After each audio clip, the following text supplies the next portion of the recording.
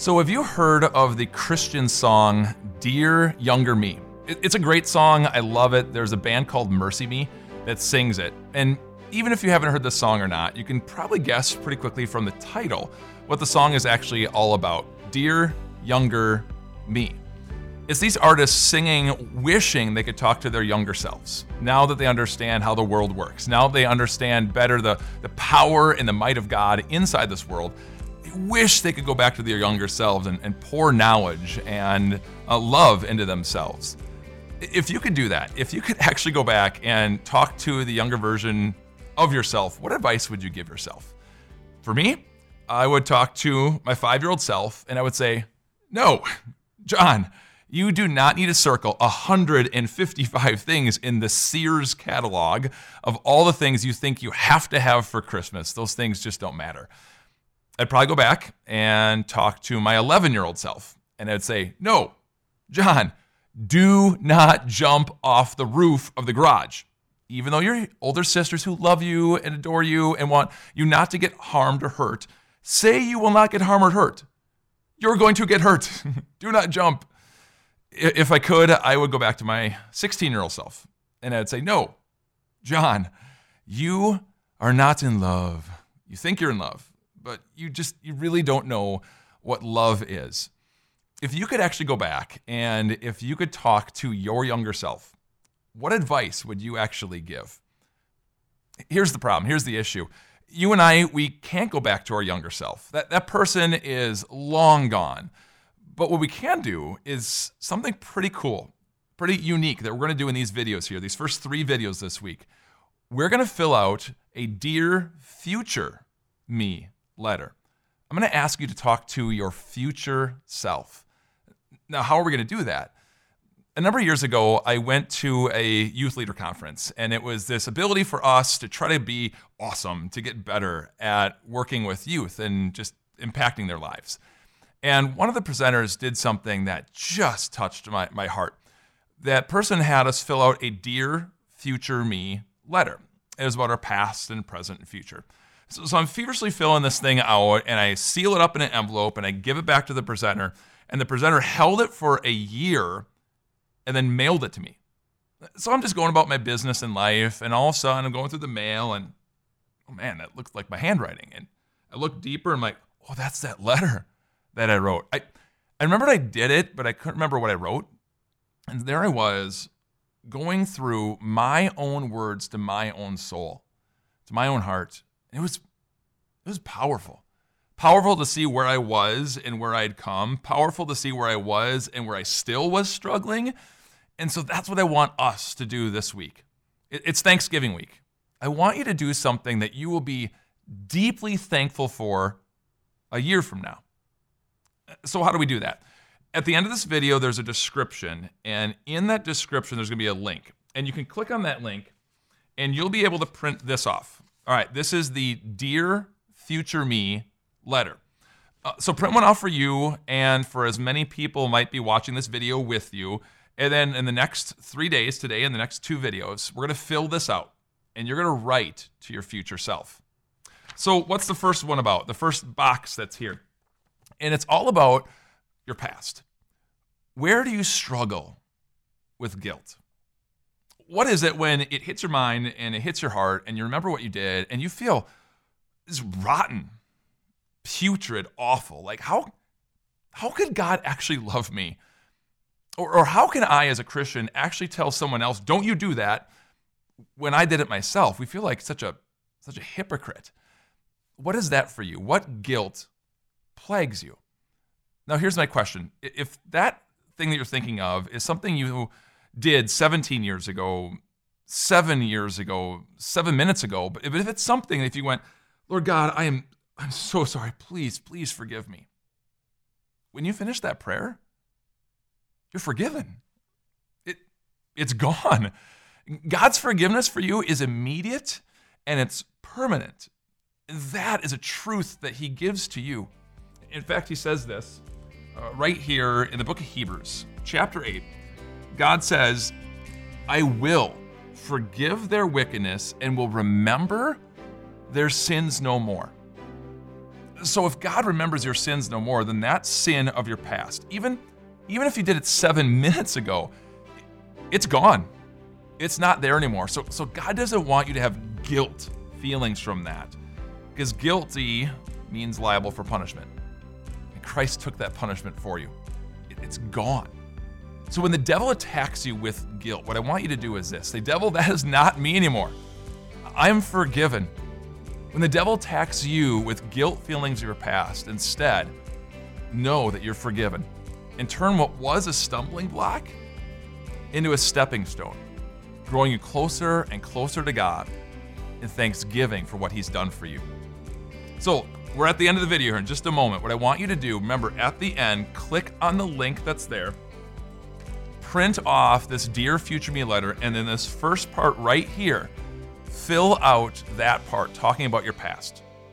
Promise to yourself that you're going to be done with the guilt of something that God has mercifully, powerfully, and fully forgiven you of. And then a year from now, you'll know if you've moved on and you've lived not in guilt, but you lived in grace. I'll see you tomorrow.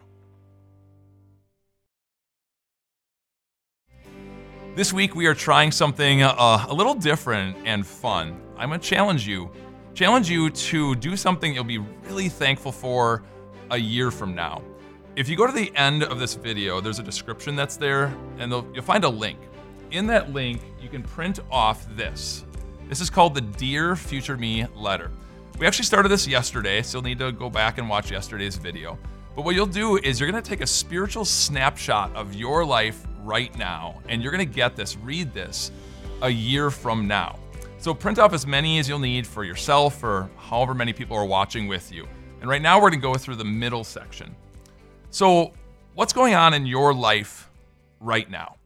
What's your stress? What's your anxiety? What's crushing down upon you? Because even if you try so hard and you plan so well, sometimes life just drop kicks you in the face. I mean, you try and everything goes wrong. Where is that for you right now? Where are you stuck in pressure and anxiety and you just think things just aren't going to get better? Well, there's an incredible section, amazing section in God's Word that talks directly about this. Paul, who is a traveling pastor, went to a city called Philippi, and he encouraged them in God's Word. The Holy Spirit did amazing, amazing work there. And then Paul wrote back to them a book called Philippians in the Bible. And he speaks directly about how to find joy in difficult spots in your life. And he specifically talks about anxiety and dealing with anxiety in chapter 4. And so this is what Paul says, as God is speaking through Paul to us. Do not be anxious about anything. Now, you might hear these words and go, how is that possible? God, how do you think that I can actually not be anxious about anything when my marriage is falling apart? How do you expect me not to be anxious about anything when I tried out for the basketball team and I got cut, or softball or volleyball or whatever your sport is, and I don't really know who I am anymore if I can't play that sport? God, how do you expect me not to be anxious when I'm failing in a grade or my parents are fighting again? God, seriously, how do you expect me not to be anxious when my loved one, my grandma, my grandpa, brother, sister, whatever it is sick and dying? How do you expect me not to be anxious when I've got cancer, when I can't pay the bills? How, God, can you write these words? Do not be anxious about anything. Especially when, wasn't Jesus overwhelmed? Wasn't Jesus stressed beyond stressed in his life? I mean, when you look back to Jesus in the Garden of Gethsemane, it says that he was overwhelmed with sorrow to the point of death. If that was Jesus, how can you tell me do not be anxious about anything? Now, see, understand, this section of God's Word is so often misunderstood because you got to go back to the original Greek that's here. And God's got something pretty cool in this. He puts this verb of do not be anxious, he puts it in the present tense. Now, I've come to learn that if a verb is in the present tense, it shows an ongoing action. And so what God's saying here is do not continually be stuck in anxiety. Don't have this feeling of hopelessness that things could not get better. And so God then says, do not be anxious about anything, But in everything, by prayer and petition with thanksgiving, present your requests to God. Jesus, when he was overwhelmed, what did he do? He prayed. And that's exactly what God is saying here, to align ourselves with the will of the Father. And when Jesus aligned himself with that will of the Father and said, Father, your will be done, he rose from that prayer and he conquered the devil. And that, my friends, that is the reason why it says that you can pray with thanksgiving, because of what Jesus did.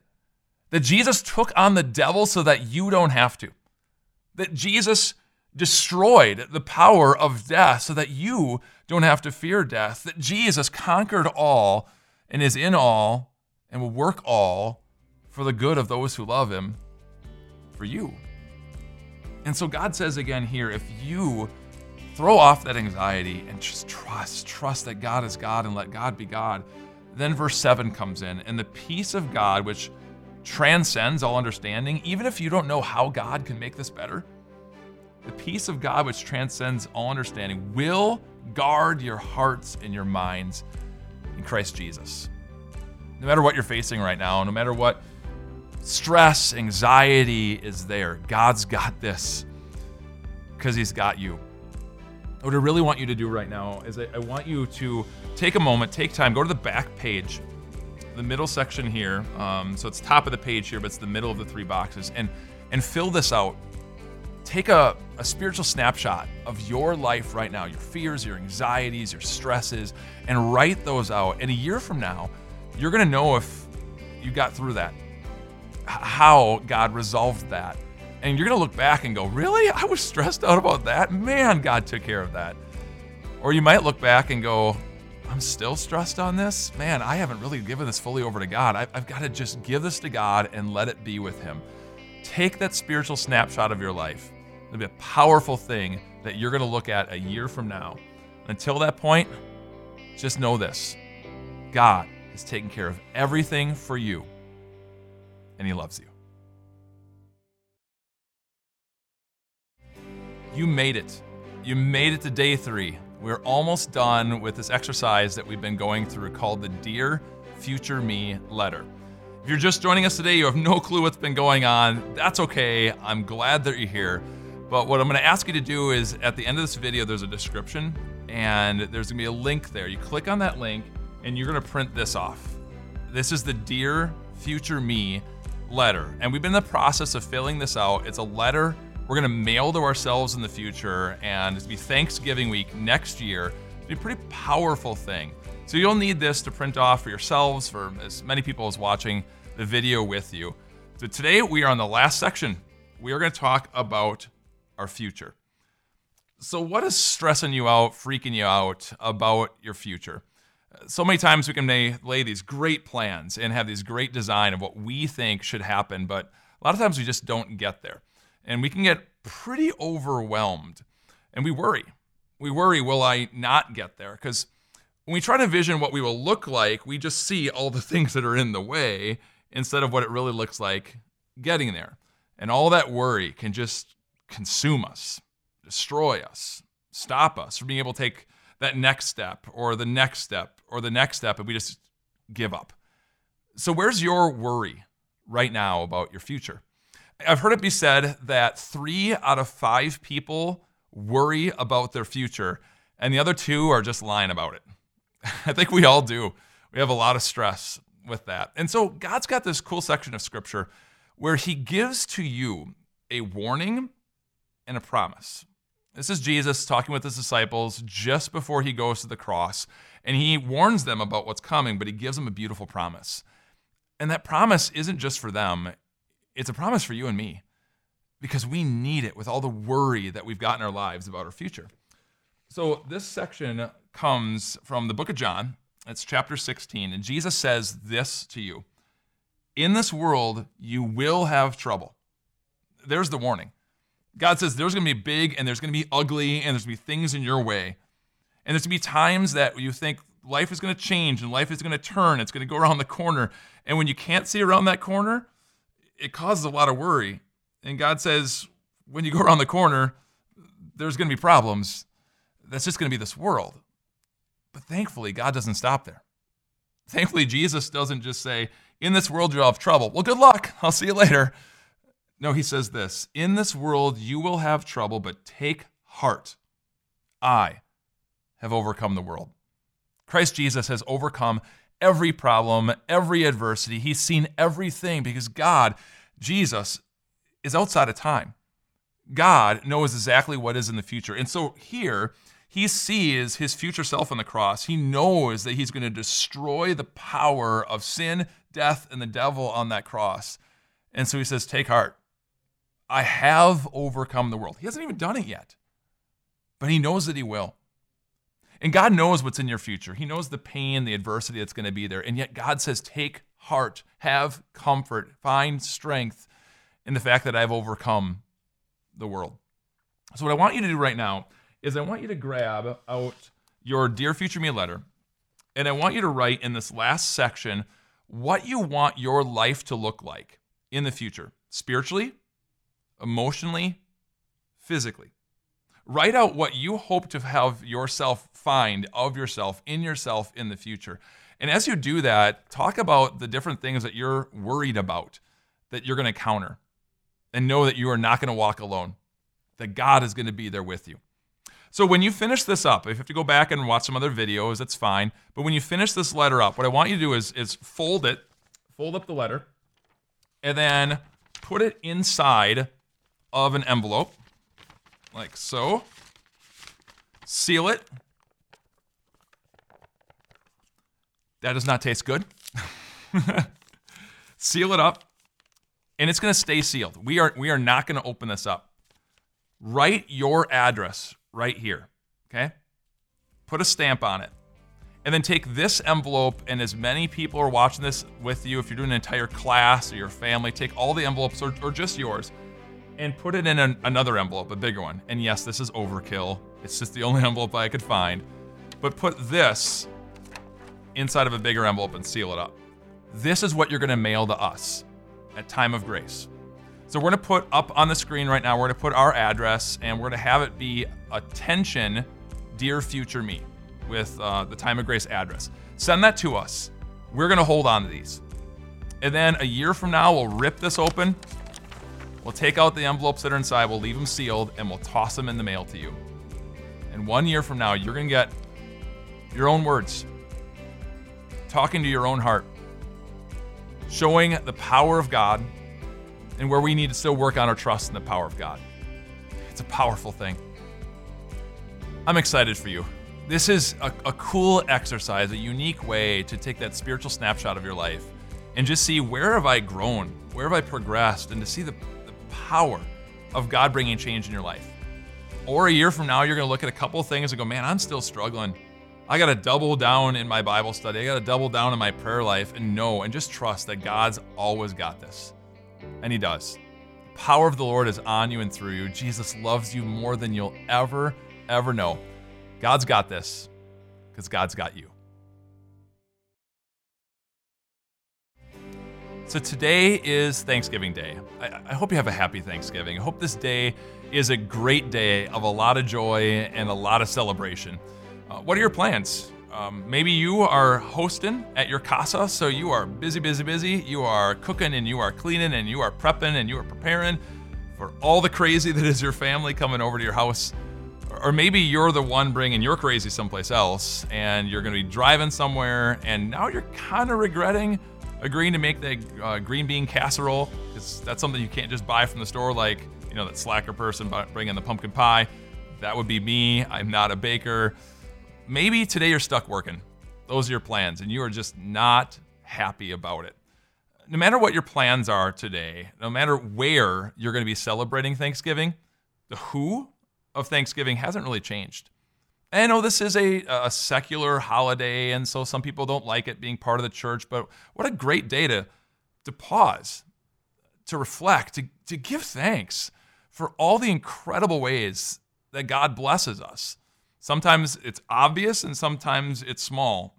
And whether you've got plenty right now or less, man, you can always find reason to give thanks to God. Even if your burdens are a little bit bigger this year, even if your weight is a little heavier this year, even if your wallet is a little thinner this year, again, we can always find reason to give thanks. And that's exactly what we hear about in 1 Thessalonians.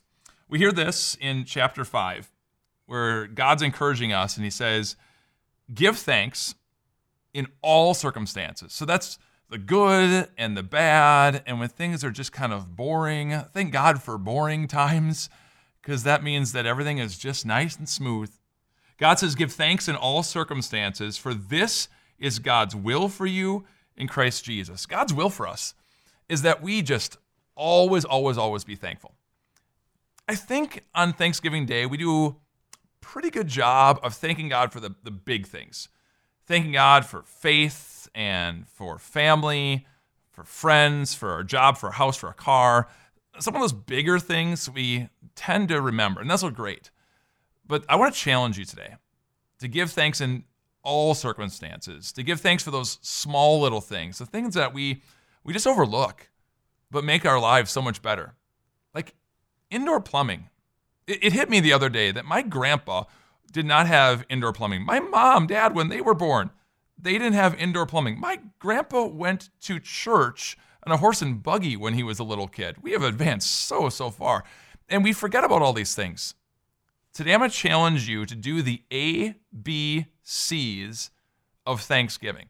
A cool little thing that you can do on this day to be intentional on giving thanks. This is something you can do on your car ride over to wherever you're celebrating, around the dinner table, or during halftime at the football game, before the tryptophan of the turkey sets on in. I want you to do the ABCs of Thanksgiving. What's that? Everyone that's with you, at the dinner table, on the couch, wherever you're at, everyone thinks of something that starts with the letter A that they're thankful for. And everyone goes around and says what that is and why. And then you go with B, around the table, what that is and why. And C, eventually it gets a little hard. X, Y, Z, Q, U. You have to get a little creative in there. But it's a pretty cool thing to do and to just pause and reflect. So for example, it might go something like this. Someone says A, man, I'm thankful for apple pie, because it reminds me of grandma. And then a teenage girl at the table goes, I'm thankful for Applebee's. It reminds me of my first date with Brad. And then that teenage daughter's dad goes, anyone but Brad. I'm thankful for anyone but Brad. Hopefully that doesn't happen, but you get the idea. It's a really cool, powerful thing. Now here's the other challenge with this. When anyone says anything that's like of the Bible, from the Bible, like you get to J, and someone says Jesus, rather than going, yeah, that's obvious, I want everyone to say, amen. G, God. Amen. Forgiveness. Amen. Because amen. Thank you, God. Thank you, God, for all your goodness and all your blessings to us. I guarantee you that little exercise, the ABCs of Thanksgiving, will cause you to be thankful, to give thanks, as God says, in all circumstances. That's God's will for you. And it's a cool little exercise to do it. Have a happy Thanksgiving. Have a joyful day. And remember, give thanks to God. Happy Black Friday. Doesn't that sound weird? Right? It sounds weird to say Happy Black Friday. We wish each other a happy Thanksgiving, a happy 4th of July, but to hear the words Happy Black Friday, it just sounds a bit weird, because so often this day of Black Friday, the day after Thanksgiving, it's not full of a lot of things that are happy. It's full of crowds and crowds of people shoving and pushing and tired and hangry and fighting for this little discount thing. It's full of people that are willing to get up super early for doorbuster sales, but then 2 days later won't get up for 9 o'clock church because, well, I need my sleep. It's full of people that are stuck at work that they really don't want to be there. They just want to be with their family. This day isn't always that happy. Now, don't get me wrong. I'm not anti-Black Friday. I enjoy it, actually. My wife and I, if there's something that we need in the house, we'll kind of wait until Black Friday comes and we'll get like 1 or 2 items that we need for the house. And then we kind of people watch. We just see the symphony of crazy that happens in front of us. Black Friday is a cool day. It's kind of a fun day. But so many people are out there hunting and hunting and hunting. And it's all based, maybe not all based, but there's a lot of people that are just, they're on greed. Or they say, I need this, and really, how much stuff do you really need? You know, we can always look around and find someone else that's got life going better than you do. They got the nicer car or nicer clothes or nicer vacation. And we think, man, if I could get that stuff, I would be happy. But really, our happiness isn't based on stuff. You know, I just met a couple at a wedding. Incredible couple, really fun. We hit it off really well. They just put an addition onto their house, which includes an indoor ice skating rink. Indoor ice skating rink. And he bought a personal Zamboni. Yeah, they're doing way better than we're doing. But their happiness wasn't based on their stuff. I mean, they're a really happy couple, wonderful couple, but it wasn't based on stuff. Stuff just doesn't really make you happy. And really, think about this day. All the stuff that we want to buy, it's not going to fill a void in your life. It's not truly going to bring happiness. And so many of the stuff that we think that we need, we really don't. All right, let me put this into perspective for you just a little bit about how blessed, how truly blessed you really are, and how you don't need more stuff. If you have a home that has a front door that locks, if you have food inside of that home in your pantry, if you have a closet in your home that has more than 3 pairs of clothes, if you have a mode of transportation that's reliable, even if it's not a car, but you could use public transportation and you can pay for it. If you have got more than $10 in a bank somewhere, if you can say any of those things, that means that you're wealthier than over 90% of the people on the planet. The stuff that we clamor after on Black Friday, just, is it worth it? Is it worth it? It really isn't. And God says this. God gives us warning and about this in Luke chapter 12. God says, watch out. Be on your guard against all kinds of greed, even if it's hidden in, well, I got it on discount. Watch out. Be on your guard against all kinds of greed. A man's life, a person's life, does not consist in the abundance of his possessions. Again, I'm not anti-Black Friday, and you're not sinning if you go out with Black Friday, but don't have it consume you. And don't have the hunt be the reason why you have true joy in this day. The day of reason you have true joy is because of what God has done for you. True happiness is, it's not found in a shopping cart full of doorbuster deals. True happiness is found in a heart that's full of Jesus. Christ, Jesus, who busted down the door to heaven for you when he destroyed the grave. True happiness is not found by flipping through all those Black Friday ads, trying to find that must-have item. No, true happiness is found by flipping through Scripture and looking and seeing in there that God said that you are that must-have item. And true happiness is not found in a credit card swipe. It's found in God wiping away every single one of your sins. True happiness, it's not found on this day. It's not found on Black Friday. The true happiness is found on Good Friday, when God paid full price, not discounted rate, full price, his full body, his full blood. Why? To buy you. Because why? You are worth it. Hey everyone, Pastor Mike here from Time of Grace. Did you know that the video you just saw and everything we do at Time of Grace is completely donor funded? Which is our way of saying we don't have a tree that grows money in the back of our office. And we don't get government funds, and we're not connected to one specific church. And even though we get to do media ministry, we're not flush with cash. Instead, we rely on people just like you, whose open hearts and generosity let us spread the message of Jesus to more and more people through so many platforms. So thank you so much for your support. All of you who have given and made this possible, we are grateful for you, and we really need all of you to step up, be generous, so that we can spread the message of God's grace to the ends of the earth. Thanks again, and have a great day.